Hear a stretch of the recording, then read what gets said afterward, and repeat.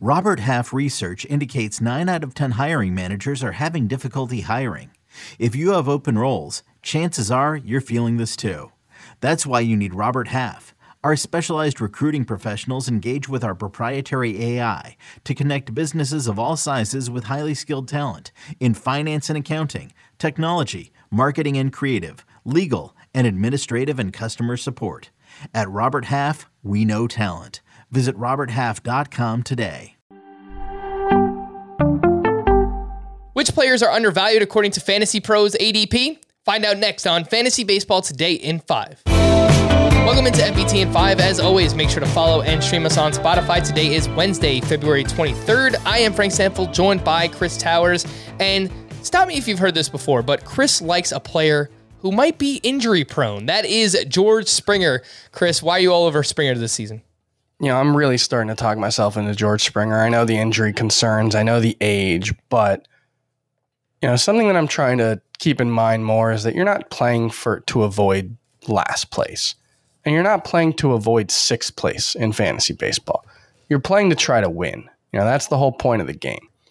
And there might not be more than a handful of hitters who will help you win more than George Springer does this season if he stays healthy. Over the past 3 seasons, he's hit 278 with a 570 slugging percentage and a 369 on base, including a 40 homer pace each season. He's likely going to bat leadoff for what may be, you know, the best lineup in baseball, and certainly probably a top 10 lineup. He started 56 games in the leadoff spot last season and put up a 150 game pace of 105 RBI and 126 runs. George Springer could be what Marcus Semien was last season when he was one of the most valuable players in fantasy. And he really just has to stay healthy and do what he does. I don't think that's asking a lot, even if some other people might. And I love, he goes 60th overall. Getting George Springer as your 5th player, just stop playing everyone else in the league. Sign Chris up for George Springer around pick 60 this upcoming season. Chris, we've seen some inconsistent seasons from Luis Castillo over the past handful of years, but now we're seeing his ADP at the lowest that we've seen in quite a while, 73.2. Why are you buying back in on Castillo at that price? I just think a lot of it comes down to the fact that I don't think he's that much different than the guy who was being drafted as a top 10 starting pitcher last season and who's been a consistent top 15 starting pitcher for the last couple. So I do think, yes, he's not perfect. His whip is high-ish for the high-end pitchers, and his strikeout rate is inconsistent. And last season, he just plain wasn't great for the season as a whole and was really bad for about 2 months.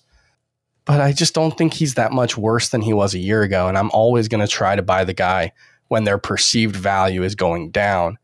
I don't know if Luis Castillo will be a top 15 starting pitcher. I'm certainly not ranking him that way. But at that price, you know, he's like almost SP 30 in some drafts. I just think it's too good of a price to pass up. All right, Willy Adames is the next one up here, and he talked quite a bit about not being able to see the ball in Tropicana Field when he played for the Tampa Bay Rays. Lo and behold, he gets traded to the Milwaukee Brewers last year, where he was amazing.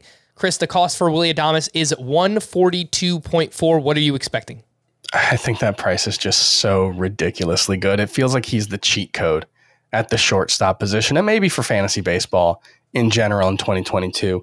He hit 285, 366, 521 after getting traded to the Brewers last season with a 30 homer pace. And it was this big outlier performance, except that if you take out his home games and you just look at what he did on the road when he was with the Tampa Bay Rays, he hit 293, 466, 497 with 27 homers in 159 games. He was basically that guy after getting traded to Milwaukee. So I think it's pretty reasonable to expect him to be something like that guy. And that is a legitimate 4-category stud, I think, with potentially 10 steals. Yeah, I'm with you. I'm all about Willy Adames, and I'm with you on this next player as well. Jo Adell, currently going outside the top 200, former top prospect, struggled with strikeouts the past couple of years. He was called up way too soon in 2020. But Chris, this has the feeling that at the end of the season, a lot of people are just asking themselves, why didn't I take a shot on Joe Adell at this cost? Yeah, for CBSSports.com on Wednesday, you can find a piece I wrote about 5 generic players to target instead of the name brands. And it's basically the idea that, you can go get the generic Pop-Tarts instead of the real Pop-Tarts. But in this case, Jarred Kelenic is the Pop-Tarts and Joe Adell is the generic.